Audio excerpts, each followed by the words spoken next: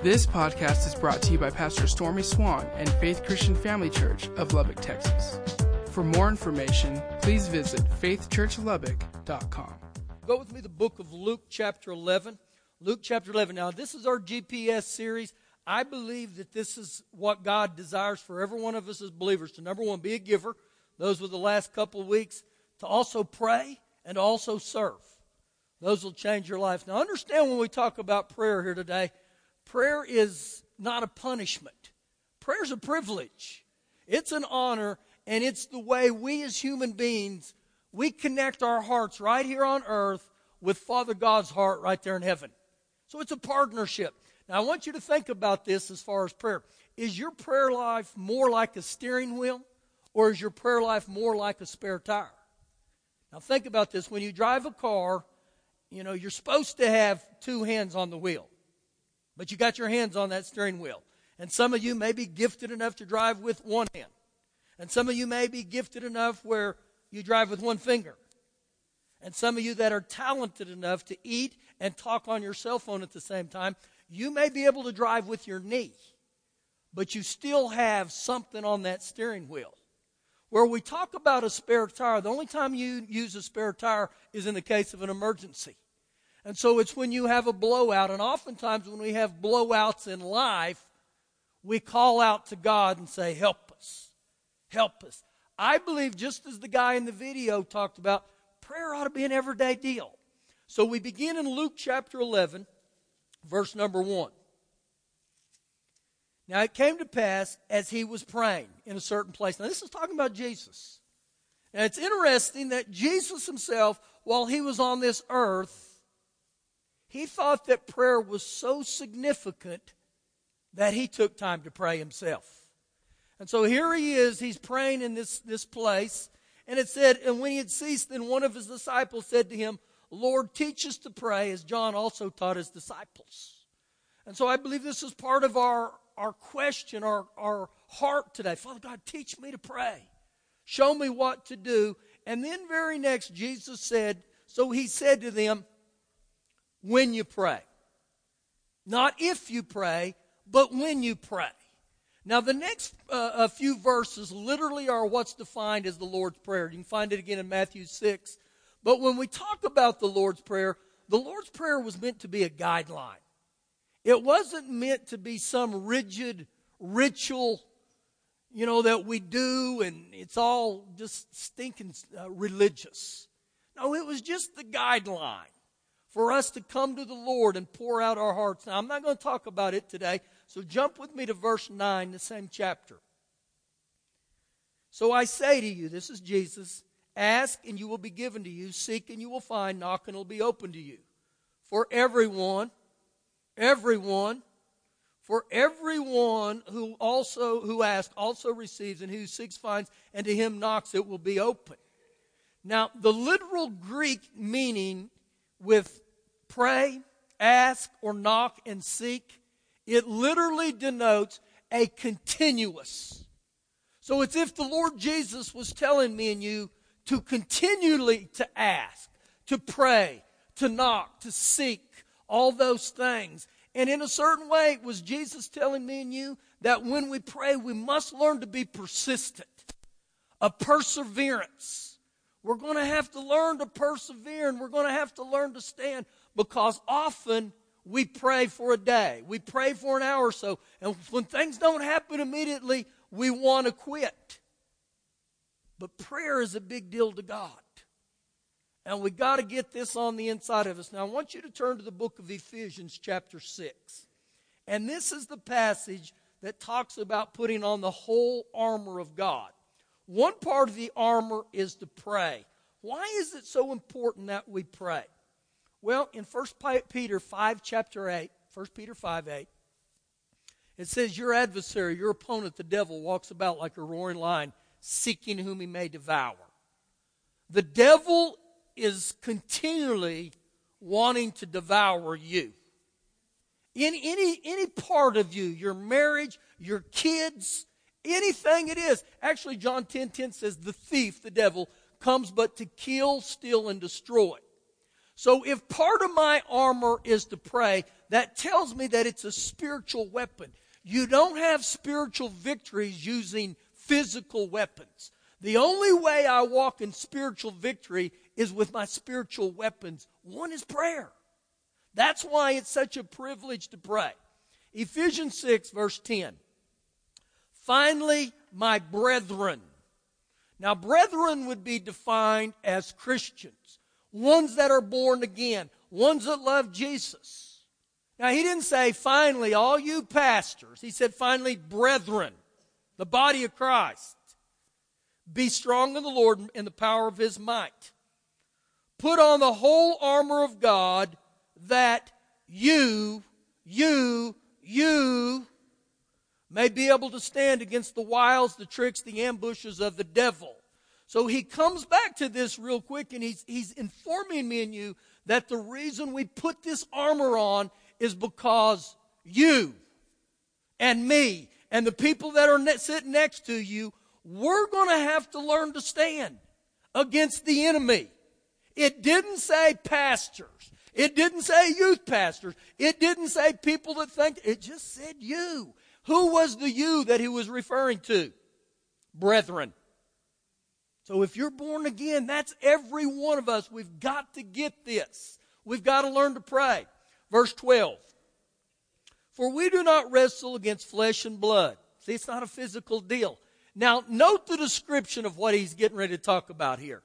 But against principalities, against powers, against rulers of the darkness of this age, against spiritual hosts of wickedness in heavenly places. So the battle isn't against people, it's not against any of us, it's against all these that he talked about. Now at the end of verse 11, he said against the devil. Verse 12, what it's talking about is all these fallen angels, which are just the stinking devil's buddies.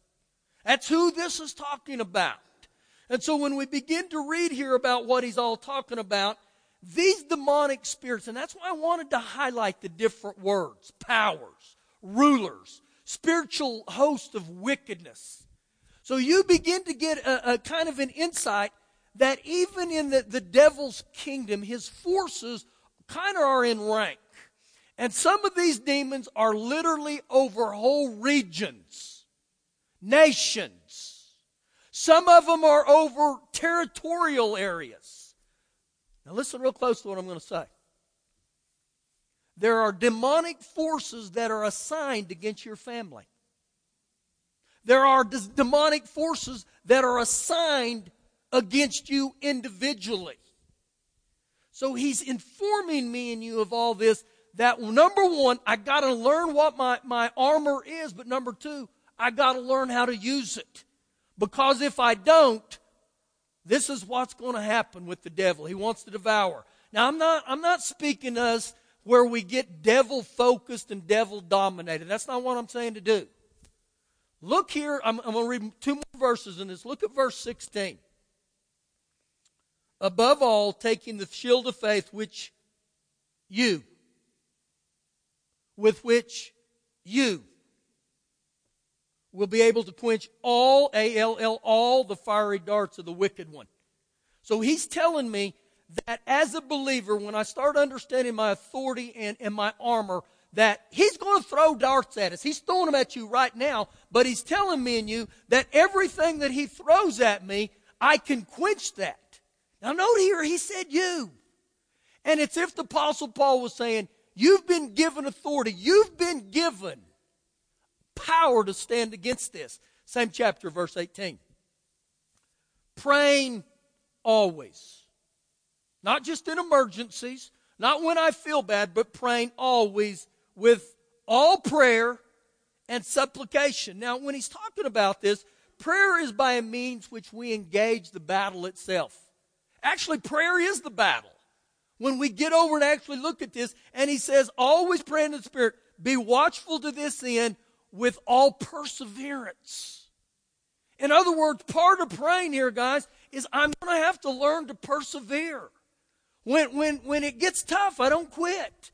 When the obstacles seem so difficult, I don't quit. When it seems, I don't quit. With all perseverance and supplication for all the saints. So we begin to get a little insight right here of what we're going to have to do to pray. Part of this is learning to stand. Just to continue to say, you know what? I'm going to pray, and I'm going to pray, and I'm going to pray continuously. Go to the book of Daniel, chapter 10. Daniel, chapter 10. Now, as you're turning to Daniel 10, remember this, that praying is a battle position. You say, where's Daniel? Well, if we go to the major books, Isaiah, Jeremiah, Ezekiel, and then Daniel. Daniel 10. Now, when we were in the fast a few weeks ago, this was one of our main texts. We're going to come back to it, but because it's so good. So as you're trying to find Daniel 10, think about this, that anybody good, whether it's a college athlete or pro athlete, if he's good at basketball, baseball, or golf, it's because he's used his time to develop that talent. In other words, you're not going to make 50 out of 50 free throws the first time you start picking up the ball. What do? Day after day after day, they go and they start working to develop that gift and talent. Well, it's the same with prayer. Day by day, we begin to do that. But think about this, that you see pro athletes in all these sports that at times they get into a slump. And when a pro athlete gets in a slump, you know what he does to get out of that? The pro baseball player will show up early to the ballpark. You know why? So he can take extra batting practice. And it's like, I got to get some more swings in. And so what they try to do is find that rhythm or what's wrong with them. Same as a golfer. But see, even in prayer, every one of us in here are going to have to learn to pray. There's a starting point for every one of us. If you've never prayed before, don't let this intimidate you. Say, man, Lord, I want to learn to get to this place in my life. But number two, if you've known how to pray and you're in a slump right now, man, start taking some extra batting practice.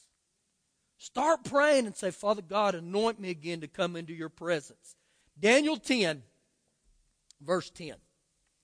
Suddenly a hand touched me, which made me tremble on my knees and on the palms of my hands. Daniel is in this position right here. He's on his knees and he's on the palms of his hands just like this. And as he's in this battle position praying, this angel shows up and touches him. Verse 11. And he said to me, O Daniel, man greatly beloved, understand the words that I speak to you and stand upright, for I have now been sent to you. And while he was speaking this word to me, I stood trembling. Then the angel spoke to Daniel and said, do not fear, Daniel, for from the first day that you set your heart to understand and to humble yourself before the Lord God. One translation literally says, from the very first day that you started praying. From the very first day that you started praying, look what he goes on to say. Your words were heard, and I have come because of your words. So this angel, he tells him, the reason I've come is because of your prayers. The reason I was dispatched here on the earth was because of your prayers. In other words, when this man named Daniel started praying, his prayers got heaven's attention. And I look at that and I think, so if it got Daniel's attention, when you and me pray, I'm going to tell you, we've been told over and over there in Ephesians to pray, to pray, to pray. Jesus said to pray. And so we can learn some things right here from what he did. So we jump to verse 13. But it says, but the prince of the kingdom of Persia. Now, I want you to highlight that just a little bit in your thoughts here. But the king of the prince of Persia, but the prince of the kingdom of Persia. Remember some of the definitions that we saw in Ephesians 6:12? It talked about this right here. Now, when I read this fallen angel, this demon here, was the prince of the kingdom of Persia. You know what this tells me, I believe? This was a territorial demon. This was a demon that ruled this whole area. Big, big, big in the devil's kingdom is what I think we need to hear here. And then he said, but the prince of the kingdom of Persia withstood me 21 days. Now, I believe Daniel personally, he didn't pray just one day. During this whole 21 days, he was praying. And the reason I can tell you that, if you go back and study Daniel's life, it said that Daniel was disciplined to pray morning, noon, and night. So Daniel understood what it meant to persevere. So when Daniel began to pray, he just kept praying. He kept praying because our job is to pray. God's job is to answer the prayer. I can't do that, and you can't do that. So Daniel keeps praying, but he gives us insight here that this demonic prince, this territorial demon, withstood him or opposed him or tried to hinder the will of God right here on the earth for 21 days. So in your life and my life, understand, the devil will try to hinder your prayers. The devil will try to bring opposition against you.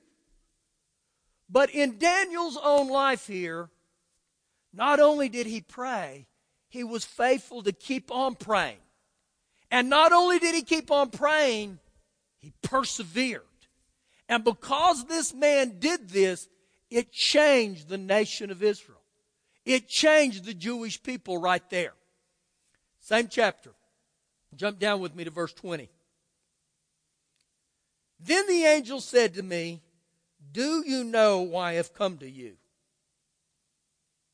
And then look how he answers this question. And now I must return to fight with the prince of Persia. And when I've gone forth, indeed the prince of Greece will come. So this angel is telling Daniel, the reason I came is because of your prayers, but because of your prayers, I've been assigned to battle these demonic entities, these fallen angels, for your behalf. Now, remember this about prayer. Prayer's not for God's benefit. It's for my benefit. It's for your benefit. Look how he ends in verse 21. But I will tell you what is noted in the scripture of truth. No one upholds me against these except Michael, your prince. And so this angel is basically telling Daniel, you know who upholds you? This other angel, this archangel named Michael, your prince. Did you know every one of us in this room, we have a prince? And we sang about him today. And his name is the Prince of Peace. He's the name Jesus, the Lord and Savior. And so the very things that he highlighted here about Daniel, it's the same for every one of us in here. And you and me, guys, we can pray in the name of Jesus, and that's one of the big things we learn to do. When we go to the Lord before in prayer, we say, Father God, I come in the name of Jesus. You know why Jesus' name is so incredible? Colossians 2:10 says, He is the head of all principality and power. Jesus is. Colossians 2:15 says He's disarmed them. So what that means is Jesus stripped their authority. So a lot of people would say, well, if Jesus took all their authority, then you and me, all we got to do is kick back and sing Kumbaya. I'm going to go ahead and tie my shoe while I'm here. So we just sit back and we sing Kumbaya and think, you know what? If Jesus stripped him of all the authority, I don't have to do anything. But that's not true. Jesus said, listen, I've given you authority. I want you to use what I've done. Now, to dig in this a little further, you got to go with me to the book of Titus. And some of you say, man, you are putting us through Bible biz today. Where's Titus? You go to the Thessalonians, and right after Timothy, if you've gone to Hebrews, you've gone too far. It's just a little bitty book. Titus chapter 1. Now, as you're turning there, don't view God as a 911 God. In other words, the only time I ever call out to God is when I need help. Oh, God, bail me out today. I don't believe that's biblical at all, and I don't believe God appreciates that. And if this offends you, that's okay. I'll repent to you to your face. Don't treat God like a sugar daddy, okay? God loves to hang out with you daily. He loves you to come before Him. Titus chapter 1, verse 10. For there are many insubordinate, disorderly, or rebellious, both idle talkers and deceivers. Now, the definition of the idle talkers is literally useless. And the reason they were useless is it defines an undisciplined life. Now, when I think about those words right there, remember what we said a minute ago about Daniel? This was a man who disciplined himself to pray 3 times a day. In this situation, he says they're idle talkers, they're useless, especially those of the circumcisions, whose mouths must be stopped or silenced, who subvert or turn whole households, teaching things which they ought not for the sake of dishonest gain. So what he's talking about here, there's people that come into the church or people that get around the believers, and their whole goal is for greed. It's for money. And he's saying that thing's wrong. Verse 12. One of them, a prophet of their own, said, Cretans are always liars, evil beasts are cruel, lazy gluttons. I want to read this verse again. One of them, so he was a Cretan. This guy himself was a Cretan. It says, a prophet of their own said, Cretans are always liars, evil beasts, and lazy gluttons. So let's term this in our society this day. Italians are liars, cruel, lazy gluttons. Germans are. Russians. Japanese. They're just liars. Now let's dig in here a little deeper. All white people are just a bunch of liars. Those black people, and those brown people, and those swirl people, they're just this. Now, what you begin to see in this, whether you want to believe this or not, right here in the Bible, when this guy comes out and said, Cretans are all blanket, blah, blah, blah, I'll fill in the blank what he said. This was literally an ethnic slur. Wow. Right here in the Bible. Now look what goes on to talk about here. Verse 13. This testimony is true. In other words, what this Cretan prophet said about them, it was true. They were all a bunch of liars, cruel, lazy butts, and gluttons. Sorry. Not really. Keep reading. Rebuke them sharply. Deal with them sternly, even severely. Now, he didn't say to deal with them sharply or rebuke them to be ugly to them, to pop them. No, that wasn't his goal. Look why he was told to do that. That they may be sound in the faith. So what he was told to do there was say, listen guys, you don't have to be a bunch of liars. You don't have to be lazy. Now this is what is really interesting about this whole passage right here that got my attention. When this man said that the Cretans were all liars, he termed a word that was called to Cretanize. And the word Cretanize literally meant, you liars. Now what ultimately took place here, this was one of those demons that ruled over this whole territory. How do I know that? Because when the Apostle Paul quoted this right here, he quoted a poem from this guy who was a poet, a philosopher, and the very prophet, and his name was Epimenides.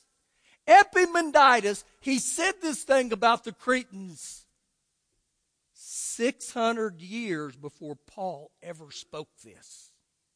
So you know what had been going on for 600 years? These people had been told, all Christians are, you're a bunch of liars. You're cruel, you're lazy, and you're gluttons. So what begins to happen? This demon who's over them, I believe, he suppresses them. It's like a cloud that hangs over these people, and it hangs over and hangs over them. Now think about the Middle East right now. Man, the stuff that goes on in the Middle East, that stuff's gone on there forever. You know what I believe is happening? I believe it's demonic forces. And there's stuff in the United States. I mean, our nation is well over 200 years old, but there's stuff that's happened in our nation over and over and over again. The reason I want to highlight that is when stuff started happening in Daniel's nation, what did Daniel do? Daniel began to pray, and he began to stand, and he not only fought for his nation, but he teaches us what all we're supposed to do. We're to start fighting. So in this sense here, there were territorial demons that tried to dominate that country and to dominate those people. Now there's also what we call familiar spirits. And familiar spirits are ones that I believe are assigned to your life or your family's life. They study you, they watch you, they know your tendencies, they know your behaviors. So literally we could say these familiar spirits are very familiar with your family bloodline, or more so, generationally. So oftentimes when we start seeing things repeated in our life, it's generational. Now, think here for every one of us. Don't look around and say, man, this person, David Burns, he really needs to hear this today. Now, think about this for your life. If you go back and you look at your bloodline, think about all the males in your bloodline. And is there a tendency that leads the males in your bloodline to gravitate towards something that is dark, evil, or even a curse? So you could come back and say, all the males in my bloodline, man, they're angry. They're a bunch of liars. They're a bunch of adulterers. Now, I'm just throwing this stuff out, okay? So you begin to think about it. Now think about all the women in your bloodline. Is there something that has dominated the women in your family's bloodline? They're all a bunch of da-da-da-da-da. I'll be careful of the words I use. Think about it. Now, I will tell you in this room right here, there's no perfect bloodline, okay? If you go back and look at Jesus' bloodline, you know who's in Jesus' bloodline? Prostitutes, Rahab. I mean, even in Jesus' bloodline. So in every one of our bloodlines, none of us are right. None of us are perfect. But you go back and you think about all the marriages in your bloodline. Is there something that comes after the marriages? So when you begin to look at all this, is there a cloud, a familiar spirit that is literally trying to dominate your own family line? So this goes back to even what we talked about in Ephesians 6, when Jesus warned us through the Apostle Paul and said, these principalities and powers, these rulers of darkness are going to come after you. The question isn't, am I going to be opposed? The question is, am I going to pray? Am I going to stand? And so Jesus himself, he said this in Matthew 16:18. He said that the gates of hell shall not prevail against my church. The literal Greek translation says, the powers of hell won't prevail against my church. You know who the church is? The church isn't this building. The church is me and you. And Jesus said the gates of hell won't prevail against the church. So we can all just sit back again and sing Kumbaya and everything's going to be good. The gates of hell won't prevail. Woohoo! That's a great thought. But if that happens and you sit back like that, understand you've surrendered to a certain degree and the devil wants to devour. He wants to devour. Now, I'm going to come back to Matthew 16. In the book of Exodus, chapter 20, verse 5, it said that the iniquities of the fathers come to the children, to the third and fourth generation. What does that mean? Well, in my line, if I'm the last right now, the iniquities of my father, the iniquities of my grandfather, the iniquities of the great-grandfather, they come back to me. In my own bloodline, how it's alive right now, it would be my father, me, my grandson, and my great-grandson. So ultimately what's got to happen when there's iniquities involved, those are sins that have been around a long time. If they've been around a long time, there's probably devils that are clouding your family's life. So what do we do, Pastor? Nehemiah chapter 1, verse 5 and 6, it says that we are to repent of the sins of our fathers. Jeremiah 14:20 says we are to repent of the sins of our fathers. So oftentimes when I would read that, I would say, why do I have to repent of the sins of my father? You know why? Because those sins have never been repented of. And when sins are never being repented of, now they're no longer sins, they become iniquities. And when iniquities start happening, we begin to gravitate toward that. We have a tendency to go in that direction. So when you look at your bloodline, your family bloodline, oftentimes when you see this is happening, we got to go in there and we got to repent.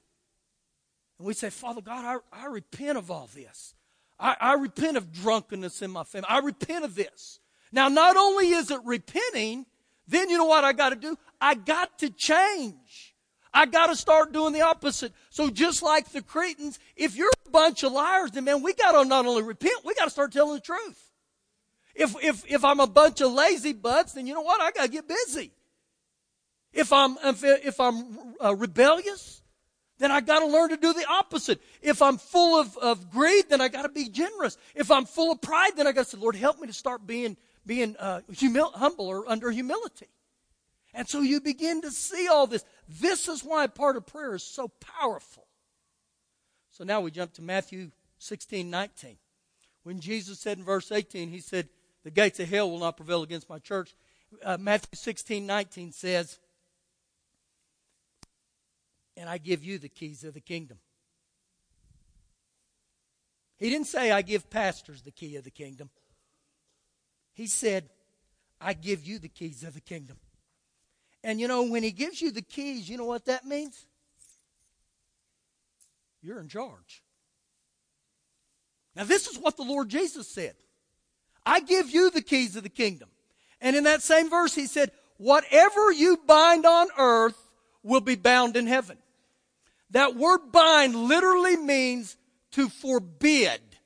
Whatever you forbid on earth will be forbid in heaven, and whatever you loose on earth will be loosed in heaven. The word loose means what you permit. So he's saying, here's the keys. So not only do we go back and we repent of our sins, we begin to exercise our authority in the name of Jesus, and we say, you spirit of lying, in the name of Jesus, you will not dominate me no more. You will not dominate my bloodline. You will not dominate my children. Now I will tell you about this with generational curses. Don't plead the fifth and say, it's my daddy's fault. You do that junk, you're gutless, okay? That's sorry. You know what? The same opportunity they had to repent and stop that, they could have, but you have the same opportunity. Don't go through life with a crutch and say, well, if my mama wouldn't have done this. Rise up in the name of Jesus. Rise up. I told you it's going to be good today. It's going to be good. See, you're not talking about to someone who hadn't battled junk, guys. It's stuff in my own line, but I realize, you know what? I'm going to learn to pray and I'm going to learn to stand. So now we go to the book of Philippians chapter 4. I'm getting close to being done, maybe. Man, I'm wired up today. Man, Pastor, you're preaching so good today. They ought to give you a raise. You're doing so good. No, that's not true. You guys are good to me. I thank you guys. You guys take care of me, and I appreciate it. Bless you. Philippians chapter 4, verse 6. Be anxious for nothing. Be anxious for nothing. Don't worry. Don't fret. Don't get bogged down. Don't get stressed out for nothing. Why? But in everything, by prayer and supplications, make your requests made known to God. Woo! I tell you right there are some nuggets. So what ultimately happens? I'm either going to get where I'm anxious or I'm going to pray. And the word supplication right here, it literally means not just the petition, but it means to pray with an intensity and extended prayer. Once again, it tells me, I'm going to have to stand. And if I got to stand 21 days, I'm going to stand 21 days. If I got to stand 3 years, then I'm going to stand 3 years. I'm just going to continue to pray. So in 1 Peter 5, verse 7, it says, cast all your care upon the Lord. Cast all your care upon the Lord. A lot of this cross-reference, it just goes back and forth through the Bible. Cast all your care upon the Lord. So this is what it looks like. I come to Father God in prayer, and I say, okay, Father God, I've prayed about this, and I'm going to cast my burden on you. And so we lay it at his feet, and we say, there you go, Father God, I've cast it at your feet. I've laid my burden at your feet. There it is, Father God. Excuse me. There it is. Father God, here it is. I've laid it. But when things don't change on my timetable, and they don't change on your timetable, this is what we do. It's kind of like a backpack. And we pick it up and we start walking around again with it like this. See, it's not praying when you pray and pick the burden back up. If you pray and pick the burden back up, you didn't pray. All you had was a glorified griping session. Complaining. That's all you did. To pray is to say, okay, Father God, I'm going to pray. My job's to pray. Your job is to do it. And so I pray. I cast my care upon him and say, you know what, Lord? I'm not picking that junk back up. Thank you, Father God. You're working on my behalf. I thank you today. I pray again. I thank you, Father God. You're bringing me into victory. I thank you, Father God. Now, we'll end with this one. If you guys are really good. Psalm 55.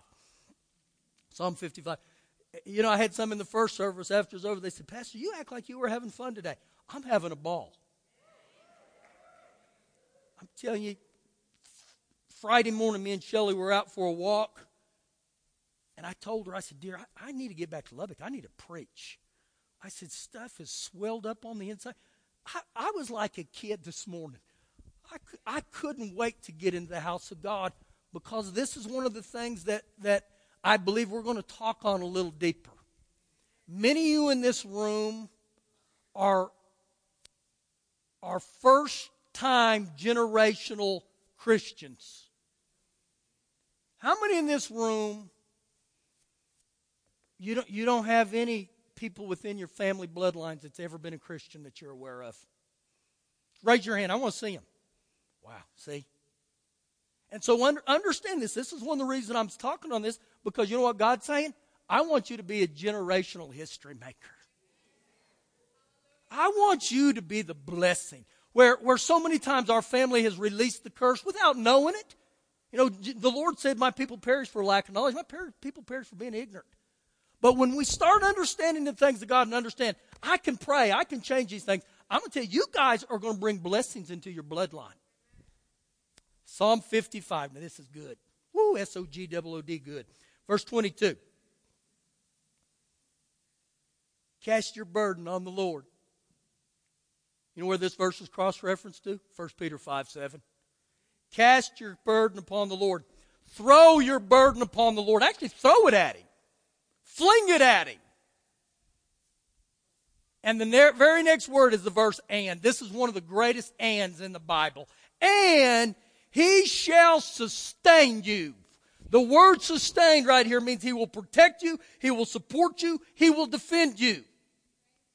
He shall never permit the righteous to be removed, to slip, to fall, or to fail. Now, I don't know about you. I like the thought that He's going to sustain me. I like the thought that I'm not going to be moved by the things in life. But it only happens when I cast my burden upon Him. When I cast it here and say, here, Lord. See, part of the issue becomes a thing of pride. That many times as human beings we say, I don't need God. I can figure it out on my own. Wrong. We can't. And it's part of humility to say, Father God, I repent for all the times of my life I've tried to figure everything out of my own abilities. Right now, I'm just going to cast it upon you. I'm going to allow you to go to work in me. I'm going to allow you to start moving in my family unlike any other time. Thank you for listening today. For more information, please visit faithchurchlubbock.com.